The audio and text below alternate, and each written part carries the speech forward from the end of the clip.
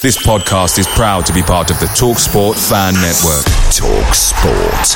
Powered by fans. Ryan Reynolds here from Mint Mobile. With the price of just about everything going up during inflation, we thought we'd bring our prices down.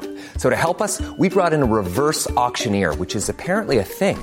Mint Mobile Unlimited Premium Wireless. How to get 30, 30, bit to get 30, bit to get 20, 20, 20, bit to get 20, 20, bit to get 15, 15, 15, 15, just $15 a month? Sold! Give it a try at mintmobile.com/switch. $45 up front for 3 months plus taxes and fees. Promo rate for new customers for limited time. Unlimited more than 40 gigabytes per month. Slows full terms at mintmobile.com.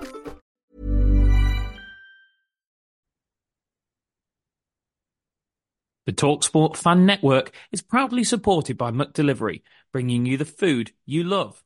McDelivery brings a top-tier lineup of food right to your door.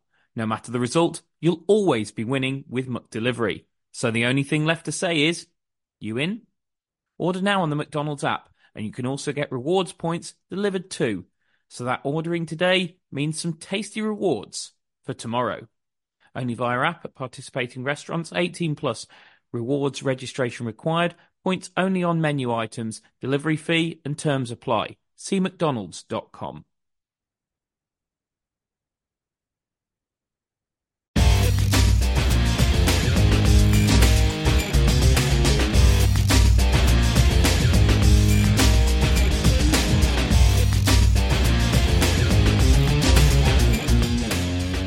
Well, hello and welcome to Albion Analysis with me, Chris Hall, and him, Pete George.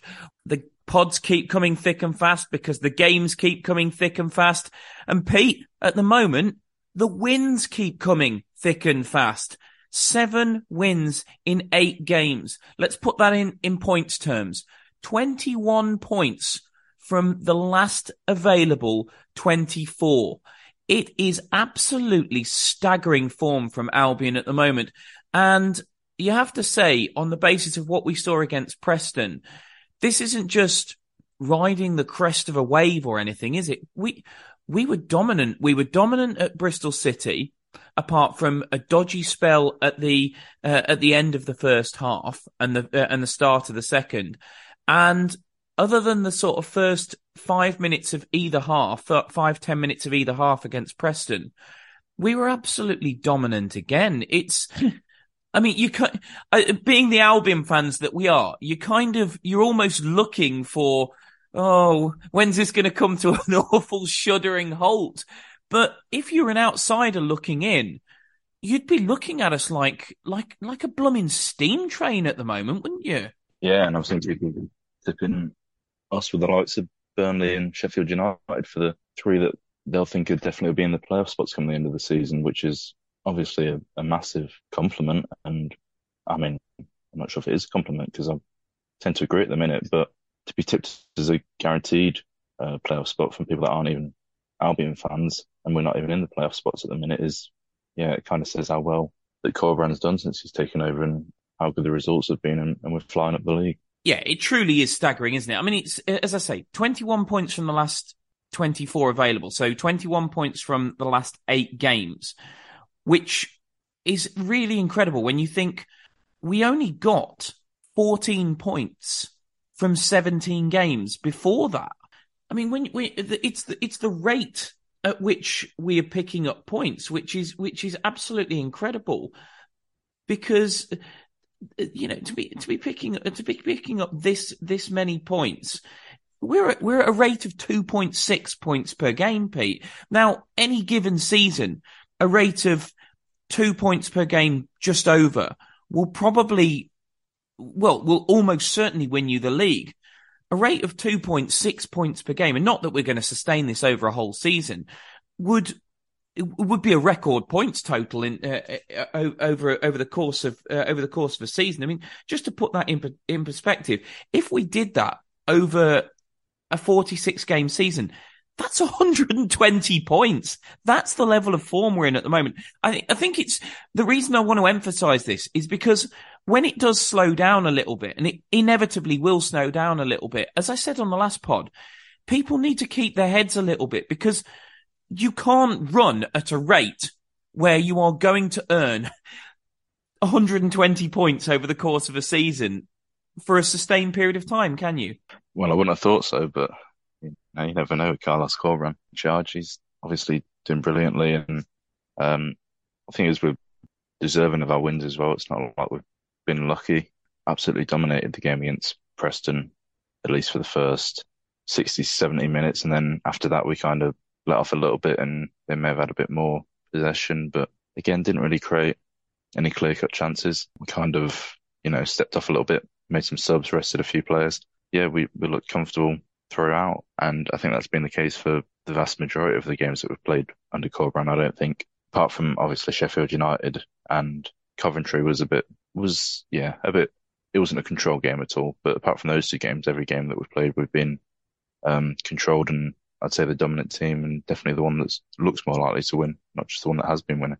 And just as you mentioned there, Pete, the last sort of like 10, 15 minutes were a little bit dodgy. They obviously hit the post just before injury time. And given that there was 4 minutes of injury time, that could have been a really, really uncomfortable last 5 minutes. But Corberan, I feel like, we mentioned Moneyball on the last pod, and I feel like he is, he's almost like a mathematician. He works out where the good gambles are. And I think he saw it as a good gamble to rest important players like Jed Wallace and people like that, and bring off Jason Molumby and rest some legs, because we're having so many games in such a short period of time. And he's rotated these players out to keep them fresh, working on the basis that, hopefully Preston wouldn't get 2 goals back, and that it was worth the risk and reward to bring these players out and keep them fresh so that they could go again in the next match. And I think that's something that we were very critical of the Bruce regime, and people, to be honest, were critical of Valérien Ismaël, saying he was immovable. He went back to the same players. And certainly Bruce, I felt earlier in the season, especially given the amount of players we'd had come in on frees and how many players we've got who are, we have got one of the oldest squads in the division. I did feel Bruce was trying to get too much out of players who either hadn't had much of a pre-season or were the wrong age to be playing the volume of games that he was asking them to play. And I know game state comes into this because Bruce never had the luxury of being, 2-0 up with 20 minutes to go in a game. But then, that's not by accident that Carlos Corberan has that luxury. He earns that luxury, and he avails him the opportunity to take players off. I'll be honest, I'm not sure at 2-0 up, Steve Bruce would have been with 15 minutes to go or whatever it was. I'm not sure Steve Bruce would be hooking Jason Molumby for Taylor Gardner-Hickman, that he would be bringing Jed Wallace off for Karlan Grant. I think he would be probably bringing these players off with 5-6 minutes to go. But Carlos, he looks at, like I say, he looks at the percentages and he says, actually, the minimal risk that it is, and I think it's something like 75% of teams who go 2-0 up in a game go on to win them. He probably looks at that and goes, given the small percentage chance of Preston coming back in this game, I would rather have that rest in the legs of players who are important to me in the coming weeks and take the risk that we are one of the few who gets come back on. Yeah, and I don't think it was just about getting a bit more rest into important players. I think it was also trying to keep the squad happy and keep players that haven't been playing that much happy as well, because I think, we haven't seen too much of Karlan Grant or Adam Reach since Corberan took over. And I'm sure they'll be asking when they're going to get the chances and stuff, because as you say, when you are leading games, you've got a bit more flexibility about who you can bring on. So I think it was probably partly I think Karlan Grant wants to be careful what questions he asks, given the last time he played for Carlos Corberan, he refused to play though, mate. That is true. But yeah, I think it is partly to try and keep the harmony of the squad there. And, like you say, when you have got that 2-0 lead, you can afford to probably rest some players, and give others that aren't your first choice a run out. But I think he did kind of, maybe taper it a bit, if you like, because I don't think Jed Wallace went off until maybe the 75th minute, something like that. He wasn't one of the first set of subs, and I think you probably want him as one of your most important players on the pitch to just make sure the intensity is still there, and just kind of see us through that period of the subs coming on and getting into the game. But then after they hadn't scored for that period, and again didn't look a major threat, I think Corberan probably felt comfortable taking Jed off as well, because he's probably one of the players that you'd want to get rest into the most, because he's non-stop when he's on the pitch. He's up and down, and well, his intensity was incredible as well, Pete. I was looking at the data beforehand, and it kind of felt like this sitting in the Birmingham Road last night, but he had 7 shots on goal last night, 3 on target. I mean, you felt for the bloke. I mean, one of them was a world-class save from Freddie Woodman. I don't use that, throw that phrase around lightly, but that one with his feet in the first half is just a staggering save. Others were not the best shots from Jed. I mean, there was one where in the second half where he's got to go across the goalkeeper. But I mean, he's almost exhausting to watch, isn't he? Because he just doesn't stop. He's like the Duracell bunny. Yeah, that one in the first half where he got it around the halfway line or something, didn't he? And I think he nutmegged one of their defenders and carried it all the way. And I was watching it on TV, and I thought he just hit it wide, because I think there was maybe a player in the way of the vision of the keeper. I didn't realise that Woodman had saved it until the ref gave a corner. But yeah, that would have been up there for goal of the season contender if he'd pulled that one off as well. But I'm looking forward to the lads at the club picking the 10 for that. By the way, I remember the hardest season I ever had working at the club was the season under Steve Clarke when we had Lukaku in the team. And I actually, if I remember correctly, I actually went into the coach's office and gave Steve Clarke and Kevin Keane the choice between two of them, because I actually couldn't pick the shortlist myself. It got that bad. I think it's going to get that way. I think it's going to get that way this season. Seems that way, especially with, Tom Sasante, and apparently Yakushlu as well is going to be competing for them after his strike against Preston.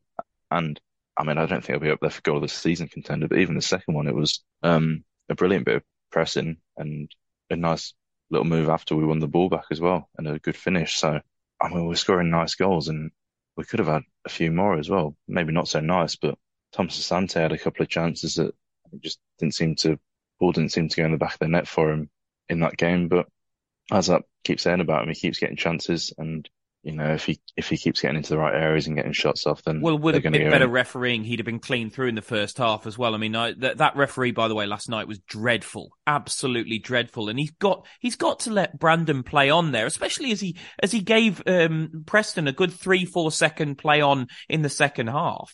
Yeah, I mean, that decision was dreadful. He kind of played the advantage for like a second, and then all he had to do was just hold his whistle for a couple more, like another second, and he was seen that Tom Sasante was up, and we were 3-on-1, 4-on-1. But in fairness to him, I don't think he was that bad apart from that decision. I thought he was I'd say I've seen a lot worse in the Championship, but I have to say, I thought he was very generous with Daryl DK in the second half. I couldn't believe when DK went in with his foot up like that and caught the player that he didn't even give a foul. I mean, I was genuinely worried about what colour the card was going to be, not whether or not it was a foul. And he didn't even give the free kick.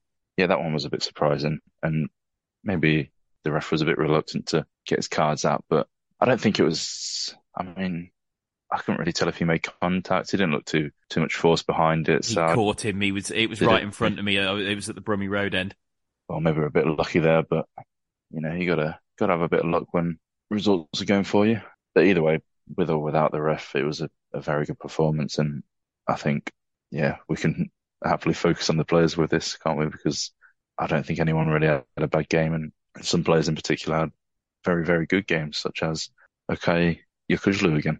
Well, let's get on to talk about him, Pete, because I mean, maybe we were premature after Bristol City, because we sat here and we just crowed about how good Yakushlu was. But we talked about just his defensive stats. We talked about him in a pure defensive sense. Well, he showed the other side of his game against Preston. 2 goals. But I mean, they're not just, it's not just 2 goals. Normally when a defensive midfielder goes and gets 2 goals, they're often 2 quite scrappy goals. As you said before, Pete, they're quality goals. And the first one, first of all, it's great. It's a great little shake of the hips to get away from the defender. Couple of little change of pace, and then he hits the shot so early. I mean, when you actually look at it back on the replay, Freddie Woodman, who we will come on to speak about in a moment, who had a brilliant night generally, is so flat-footed. Like, he just doesn't think the shot's coming. And it's an unbelievable hit from Yokoslu. And the second one is just a lovely bit of finesse. And first of all, it shows the tenacity of the bloke, that he wins the ball in the first place after they're overplaying at the back. Great little ball by Swift. By the way, just a nod to Carlos. Yet another goal contribution by a substitute, an assist by John Swift. Incredible how Carlos's substitutes just keep on giving something to the game. You know, you want subs to come in and impact the game. They do every week with Carlos. It's incredible. And the finish with the outside of the boot from Yokoslu is just pure finesse. Couple of things on it, Pete. First of all, it's lovely to see that side of his game, because I think we've crowed about his defensive skills for a few weeks, but it's great to see that. One, we talked about Jed Wallace as undroppable. Is Yokoslu getting himself into that bracket? And 2, does Jason Malumbi alongside him unleash a whole other OK Yokoslu? Well, it's a lot to answer, but I think, as you say, he did brilliantly. He won the ball back for both of the goals, which was, I mean, it showed his defensive side as well as the 2 finishes as well. I'm be surprised if we see him score too many this season. I think he's just in brilliant form. He's full of confidence, and the 2 opportunities kind of fell for him. I mean, the second one, obviously, he made the run, and Swift had either him or Thomas Asante to pick out or even have a shot himself. So he was just kind of got himself into the right place at the right time after pressing to win it back.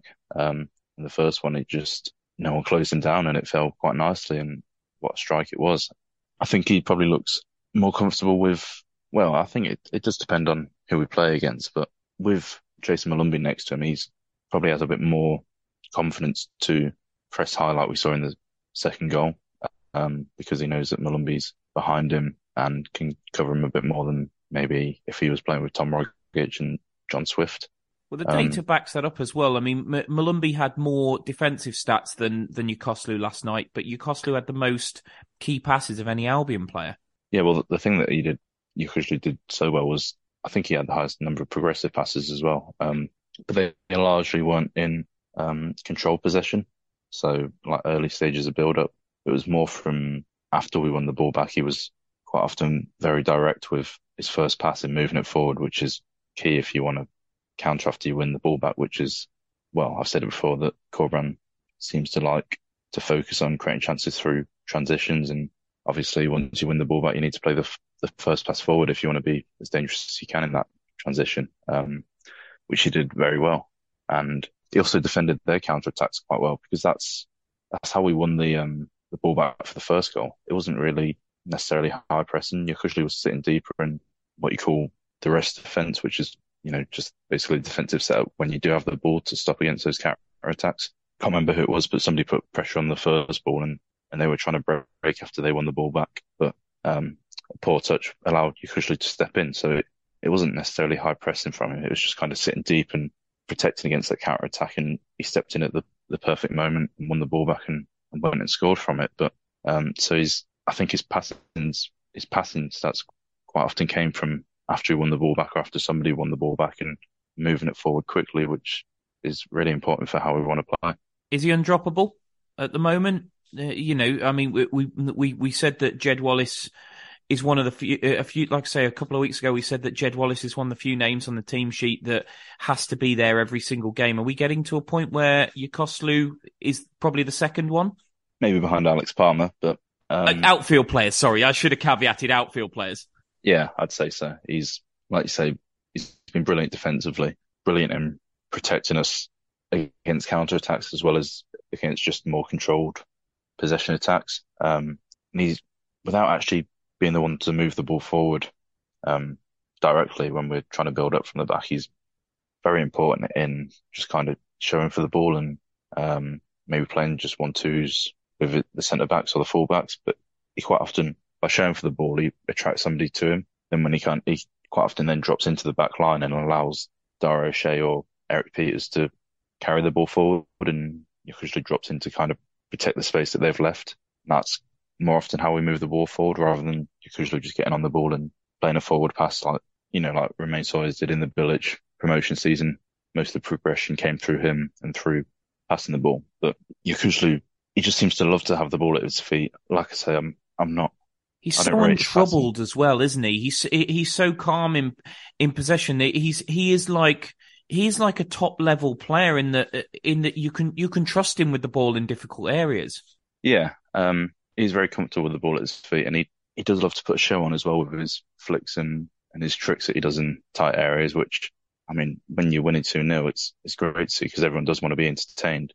It's a bit more worrying when he's doing it at 0-0 and maybe taking a risk. I think he had one in the first half where he's tried to back heel it down the line or something and it went out for a throw-in. But yeah, everyone wants to be entertained with that. So if it's done in the right places and in the right time in games, then it's good. But as you say, he's very comfortable on the ball.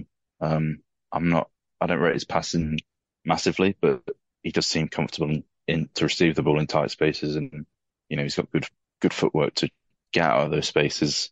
As long as he's then playing a simple pass to a teammate, then it's perfect. You don't want him to be. I think he's very comfortable on the ball and he's going to see a lot of the ball, but as long as he keeps his passing relatively simple and low risk, then it's the perfect role for him. And as you said, both goals came from not a high press, but from pressing the Preston players. That's the last 3 goals that have come from us turning over possession and then breaking on teams. It seems like 2 things really. That one, the players seem to have completely bought into what Corberán is asking them to do outside of possession. But 2, they seem to completely understand it as well. It was that, and those 2 things are a point I never felt we really quite got to under Ismaël. He obviously wanted a high intensity style of play. I'm not comparing the 2 because I'm well aware that they're extremely different in what the players are asked to do. But my point is, in terms of buying into a way of doing things, I felt under Ismaël that we never quite got to a point where the players either A, completely believed in it, or B, completely understood it. I feel like we've ticked both those boxes under Corberán already. Yeah, with Corberán, there's a mixture of press and high. I mean, I'd say the second goal was definitely a high press. We wanted to stop them from, I think it was a goal kick that they tried to build out from, and we were straight on top of it. And Woodman had taken chances in those positions all night. I mean, it was probably spoken about at half time, I would have thought, and maybe Okujlu was given the license to push higher and try and win that ball back if it did happen again, if it went straight into the central midfielder, which I think that one did. So I think, with Corberán, there's a nice balance. We do try and get pressure on the ball quite a lot of the time. In fact, almost all the time. I think in early stages of build-up, we tend to try and press quite high, but then we're equally comfortable dropping back into more of a low block if they've got possession of the ball in the final third or in the middle third, and we're comfortable doing that, and then breaking on teams. But the counter-attacks, the breaking on teams, the transitions, whatever you want to call it, is vital for how we want to create chances. And I looked at this after the Bristol City game because I noticed that we do seem to be very focused on those fast breaks. We seem to be a lot more clinical in creating chances on them, right, which we weren't under Bruce. So I look at the numbers, and under Bruce, we had 3 shots that came from fast breaks. Under Corberán, this is not including the Preston game. We've had 7 shots already. And if you look at the percentage of our XG that makes up, under Bruce, it was 1.6, whereas under Corberán, it's 7%. So it's a massive increase and an obvious focus on when we do win the ball back to break quickly and to be clinical and get shots off with those counter-attacks. We seem to be able to do both as well, though, don't we, Pete? Because then you've got teams like Rotherham and Blackpool who've come and sat in against us and shown very little ambition, and we've still caused them problems. Yeah, and that's kind of a mixture of all things, because we do seem, well, especially in the first few games on the core run when we had Bartley to aim for, we seemed massively improved from set pieces. Maybe that was just a bit of luck in those couple of games because we've not seen too much since then. Or maybe it was the case of having Bartley, who's probably We haven't really got the height, though, at the moment, have we? With O'Shea and Peters at centre-half. No, Bartley's always going to be the best man to have in the box if you... Or Ajayi, but we haven't got either of them.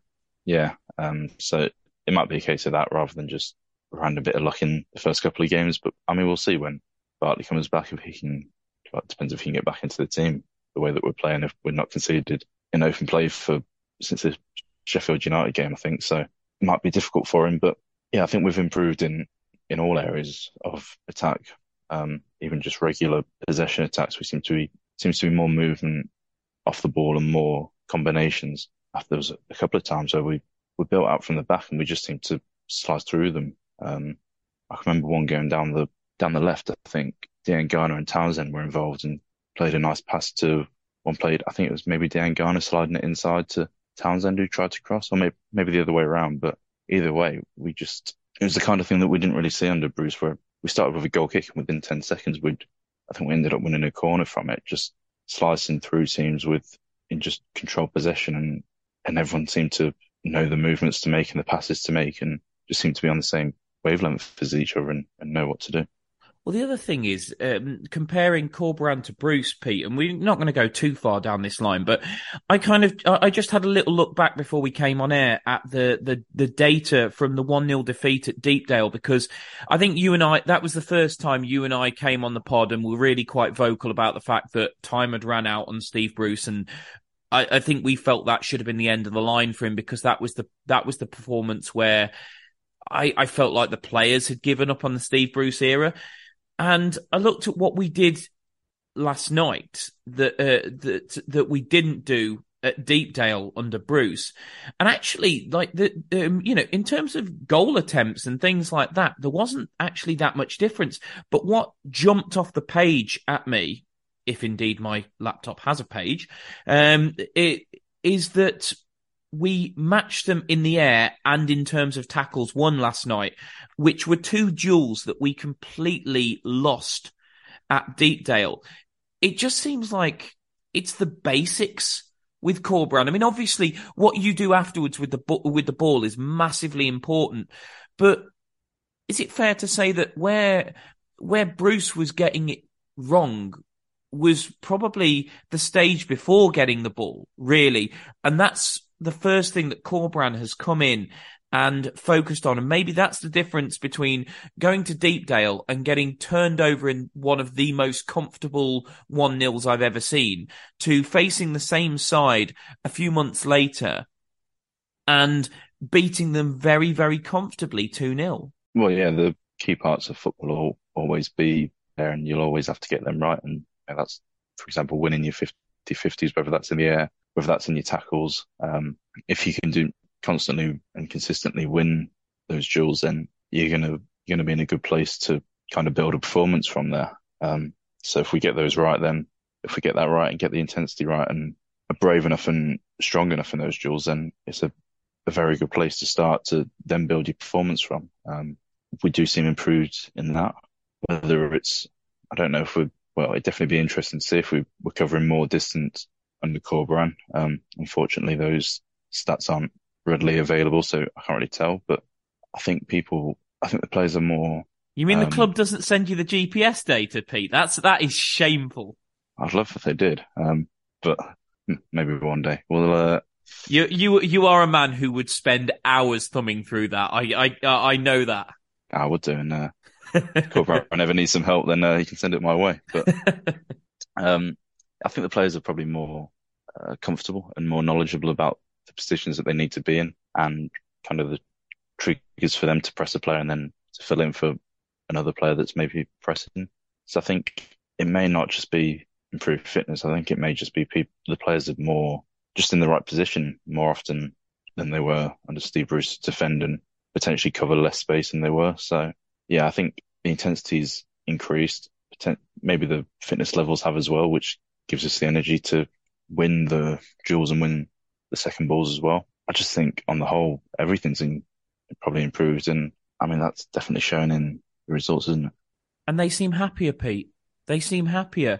Like, one thing I noticed at the final whistle, because it was a big crowd last night, and it took a while to get out the Birmingham Road. So we were stood on the staircase up to the vomitory for quite some time, and obviously as you do, you're looking out onto the pitch, you're applauding the players. And I noticed as they came over to the Birmingham Road, you've got a number of players going over to OK Yokoslu and laughing with him and shining his boot, like and he's sort of like shoving them and because they're obviously taking the mickey because he never normally scores and he's gone and banged 2 quality goals in. And then there was that moment in the second half where DK went shoulder to shoulder with one of their players and nearly put him out the ground. He hit him that hard and left him flat out on the floor. Brandon Thomas Asante ran over to DK, just bumped into him and threw himself to the ground, and they're both laughing.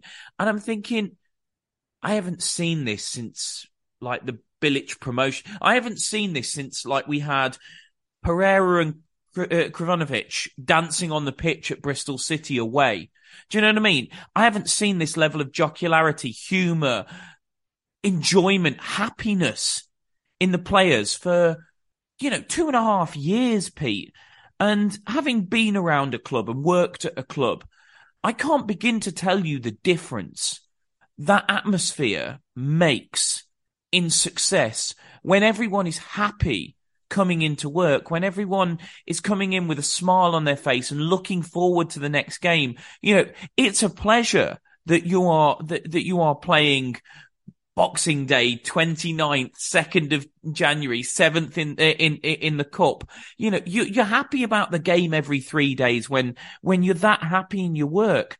And it was so great last night to visibly see it from the players after the match that they're comfortable with each other. They're happy. They're having a laugh. They're going into the changing rooms smiling. He doesn't just seem to have transformed the way we play.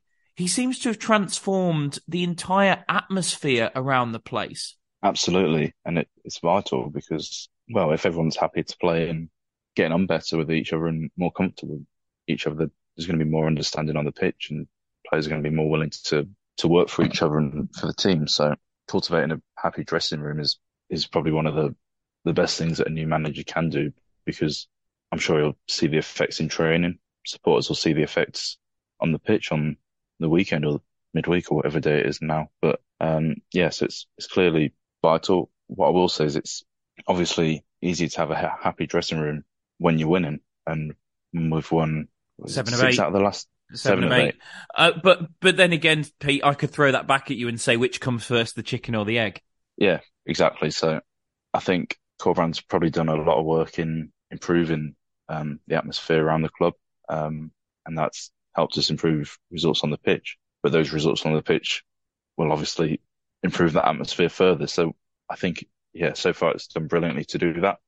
But it'll be interesting to see whether that atmosphere is still there when we do go through a rough patch, which I'm sure we will at some point. And that's when it's probably harder to get that same atmosphere and same happiness from the players. So that'll be the test, I think.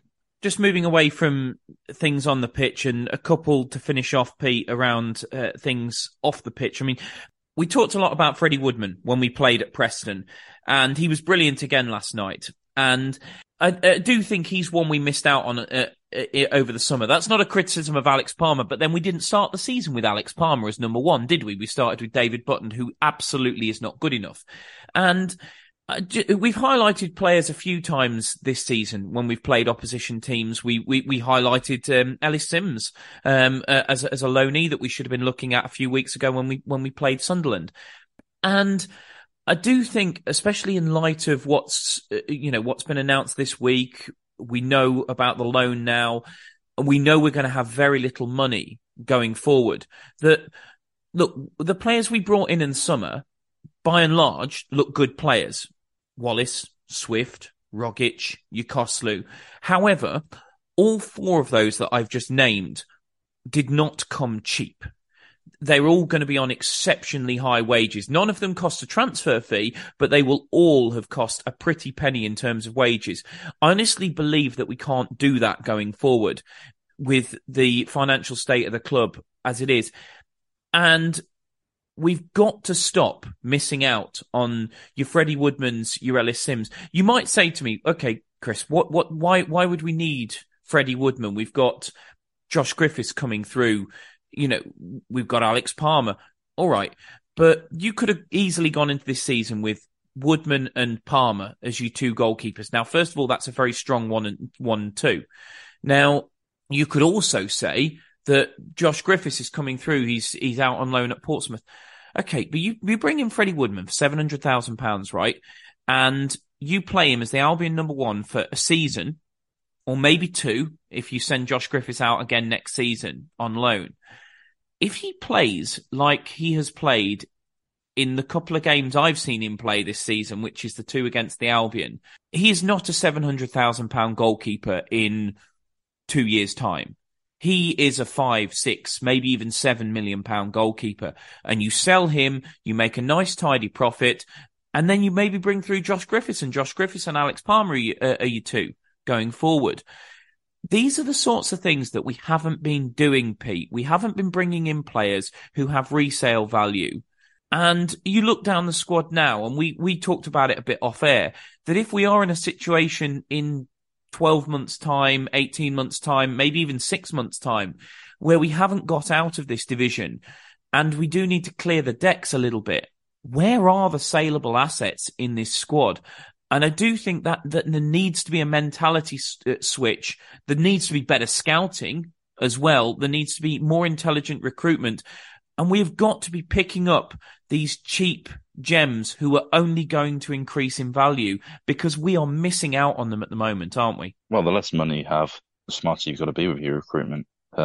Obviously, this season, still having the parachute payments mean we've not had to be too creative, and that's probably quite important for us, considering. Well, has that been naive though, Pete? Has that been extremely short-sighted when we're having to take out a massive loan to cover our future expenses? I'd say so, yeah. But I don't know whether we've got the resources to be creative in our recruitment. I think we just basically signed two of the best players in the league that were on a free, and then brought in a former player who was, again, out of contract. It's hardly creative recruitment, but as the money that dries up, which it definitely will if we don't get promoted, because it's the last year parachute payments, and, well, we just had to take out a £20 million loan to cover our expenses. So as that happens, we're going to have to be more creative with the players that we sign, spend less money on them. Well, at the moment, our best scout is Matt Smith of Salford. Exactly. And yeah, I don't know if Colbrand's got any neighbours, but might be worth having a look at them. But son-in-laws or whatever. Yeah, exactly. But I mean, you mentioned Freddie Woodman, but for me, there was another player that stood out both times that we played Preston this season. That's a left wing back, Alvaro Fernandez. I think he's on loan from Manchester United. He's probably not somebody that we'd need, considering we're not using wing backs, but he looks very useful, especially going forward. And I think I'm right in saying that when we played them at Deepdale, he was the one that put the cross in that, was it Emile Reece scored from? Yeah, I'm pretty sure they gave him man of the match as well. He was unbelievable. Yeah, so, I mean, I'm sure we could have competed to get him in on loan at the start of the season.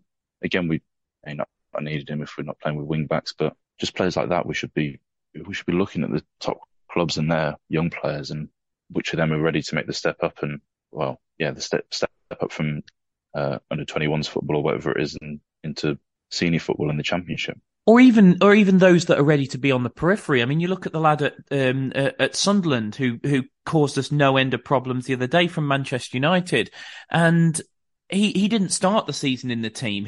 But he's grown into it, and now he's probably the first name on their team sheet.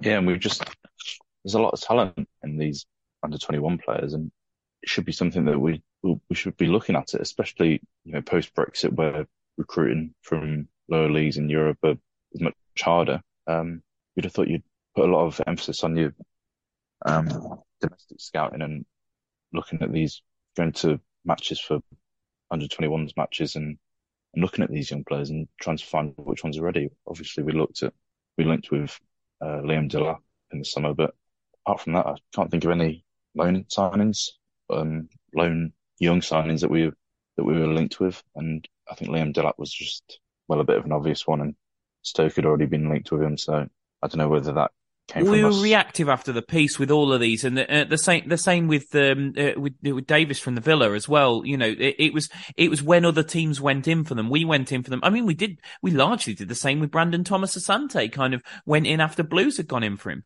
Yeah, and that's where I wonder whether we're actually spotting these players and thinking these are going to be really good players, or we've kind of just got an idea that they're there, and then we see someone decent going for them, and we think, okay, maybe then we make a move. But I think we need to be more proactive with finding these youth players, and yeah, especially when finances are going to be, we're going to be short financially in the next season or two. So you got to be smarter and get these players in on loan, make use of the loan slots, because they're probably cheaper than bringing a senior player, and them high wages. And you're not committed for multiple years, Pete. Yeah, exactly. Which is something that we might be paying a price for in the next few seasons. Paying high wages and not having the income to cover the cost of those wages potentially. Absolutely, because let's just finish with a quick word on the loans, Pete. We talked about it in a reasonable amount of depth on the last pod, so I don't want us to go back over and repeat ourselves 2 pods in a row. But there has been a little bit of meat on the bones given by the club statement, which confirmed that it was a 4-year deal. We weren't entirely sure how long the loan was going to be for. Confirmed the amount, 20 million, although we were fairly sure that was going to be the case. And confirmed what, unfortunately, we were worried about, which, because it was the only logical thing, that it's borrowed against club assets, which presumably means the training ground and the stadium. Let's put this in the starkest possible terms here, Pete. And I realise this is a period of time where Albion have won 7 games out of 8, and and you know, it's Christmas time, and everybody has the right to be happy and everything. I really, really don't want to rain on anyone's parade, but also we do have to live in the real world, and we have to talk about real things. And we're seeing protests against Preston, the white paper held up to shine a light, the chants, and there's talk of it ramping up. There's talk of a sit-in against Reading. And I just want to emphasise why I think protests are very, very important. Also, I think the right kind of protest. Daz Hale said on WM last night when he was talking to Ali Jones from Action for Albion, Ali said that there has been people talking about things like invading the pitch and things like that. And Daz quickly said back to Ali, as soon as you start doing that, you lose all credibility. And I completely agree with Daz's point there. We've got to keep these the right side of the line, where we as the fans aren't the bad guys here. We know who the bad guys are, and we've got to have credibility in the media. And I think as soon as we start breaking laws and things like that, we lose all credibility. So I just want to emphasize why I think that these protests are important. They may not change anything. They may change absolutely nothing, but you never know. It's better to do something than to do nothing. And the reality is, the one thing that statement by the club confirmed for me, Pete, is that in 2 years' time, or possibly even in 6 months' time, if we're not in the Premier League, there is a very real risk of us losing our stadium, our historic 100-year-old stadium that we've all been going to, that's held up as the highest ground above sea level, that we have always played our football at. There's a real risk of us losing that. There's a real risk of us losing the training facility in Walsall that we spent so much time turning into an incredible facility. Let's not forget, under Gary Megson, they were training on Sutton Park at times, the players. And we've now got a state-of-the-art facility in Walsall. We're at risk of losing that.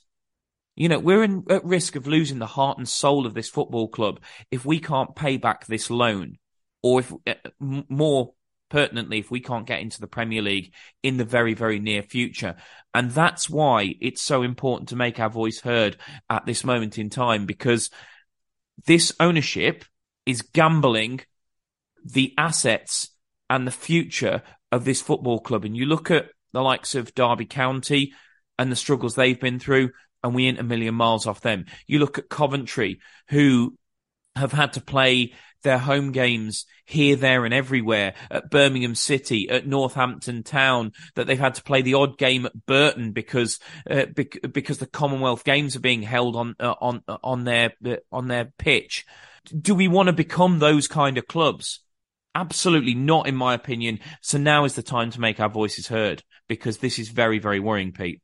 And it's not as if Action for Albion are asking a lot from you. It's a very simple process. I mean, there was the white paper, and then there was even more simple, because everyone, I mean, I'd say 99% of people in the stadium have got a phone that's got a torch on them. All you have to do is hold that up for a minute. The more people that get involved, the bigger the point, the more talk about it, the more coverage in the media, and probably supporting the media as well for it. Because I don't think there'll be many people that want to see another historic club go into administration. I think we've had enough of them in the past 5 or 6 years. So I think, keep the protests on the right side of the law. The more people taking part in them, the more coverage they'll get, and the more support they'll get, and the more likely that we'll see something from them. Yeah, it's obviously not guaranteed that they'll be successful in actually making a change in the ownership or anything, but the more support and coverage they can get, then the better chance that they will have an impact. So I think it's, a very small ask for something that'll mean so much to everyone in the stadium. Yeah, and as you say, Pete, talk about historic football clubs. After Derby and Bolton, we could be the third of the founder members of the Football League to play really fast and loose with our future. You've got to ask the question: at what point do the EFL have to get involved in this and start doing more? It's very difficult to know. I realise they can't get involved in private ownership of football clubs, and I realise that our ownership was transferred to lie in the Premier League. And by the way, their fit and proper persons test is an absolute joke, because it doesn't test anything. But at some point, the people who run the game have got to start doing more to protect these clubs, to protect, historic football clubs who've sat there for, nearly 150 years now, and actually protect them as assets of the community, not as businesses, not as privately owned businesses, but as community assets. Because let's be clear about this. Okay, we might be treated as a business. We are not a business. It's not a cold, hard thing. It's not something that is here today, gone tomorrow. This is a huge part of people's lives, that people feel a massive sense of ownership. I realise in the eyes of the law, what I'm talking is total rubbish, because in the eyes of the law, this is a business that can be owned by an individual person. But the reality of the way people feel about this club is that it is not. That is not what it is. And that I don't like calling people like owners. They're custodians, and there's a difference.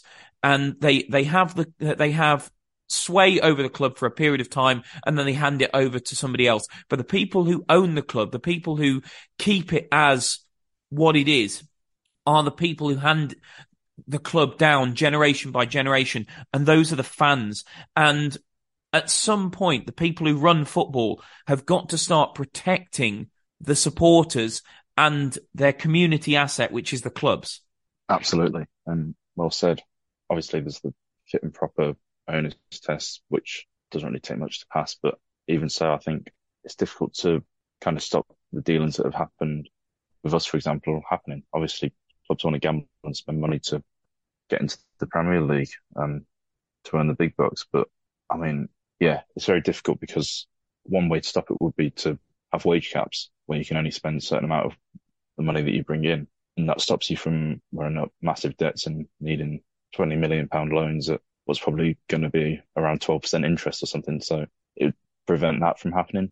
Obviously, it then makes it more difficult for teams to break into the Premier League or to have owners that come in and spend loads of money, but it would protect the clubs a bit more, stop clubs from running up massive debts and ended up in administration. So I think the issue with that right now is that for that to come in and take place, I think they'd have to be a majority vote from the clubs within the league, which obviously the owners don't want that, because they want to be able to gamble and take a risk. It's like asking turkeys to vote for Christmas, isn't it, Pete, to use a very topical reference at the moment? Yeah, exactly. And that's what you need.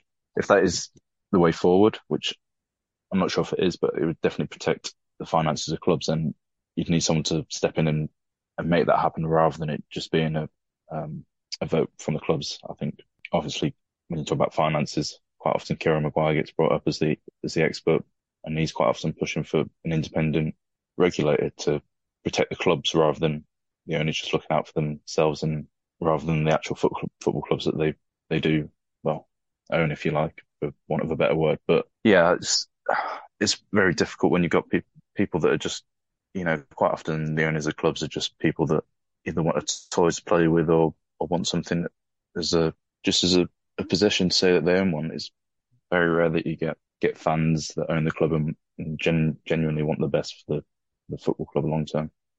There's no Jack Walkers anymore, I'm afraid, Pete. That's certainly the way it seems. Worrying times, great times on the pitch, and a magnificent way on the pitch to end 2022. Because to be honest, if you'd asked Pete and I at the end of October whether 2022 was going to be a good year for Albion, we'd have laughed in your face. And it's actually ended in a magnificent fashion. Off the pitch, though, it is very, very worrying, and we need to keep that in mind. And whilst, as Action for Albion always say, support the team, not the board. Let's get behind these boys because they're doing amazing things for us. But let's keep making a noise around what's going on off the pitch, because whatever happens on the pitch, if we continue to be mismanaged like this, we are genuinely under threat of not having a club, not having a training ground, not having a stadium. And that cannot happen to this magnificent old club. I'll leave you with those thoughts. Once again, thanks for listening, and up the baggies.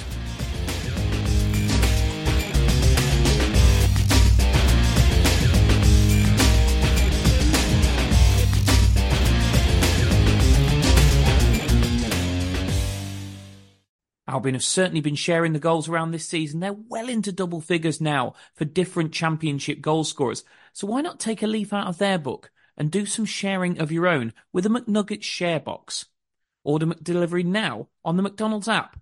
You in? At participating restaurants, 18 plus, serving times, delivery fee and terms apply. See mcdonalds.com. And there it is, that's as good as it gets on this stage. Nissan Townstar EV strikes again. It's an unstoppable van, unstoppable. Just fantastic. You can actually see the Pro Pilot technology in action. Effortless parallel parking. It moves with all the confidence that comes with a 5-year warranty. And with a bench full of all-star van experts, there's real strength in depth here. That's all-star quality. Search Nissan Townstar EV and visit your local all-star van centre to see for yourself. Terms and conditions apply. 5 years or 100,000 miles, whichever comes first. Pro Pilot is an advanced driver assist technology. Driver's responsibility to stay alert, drive safely, and control vehicle at all times. This podcast is proud to be part of the TalkSport Fan Network. TalkSport. Powered by fans.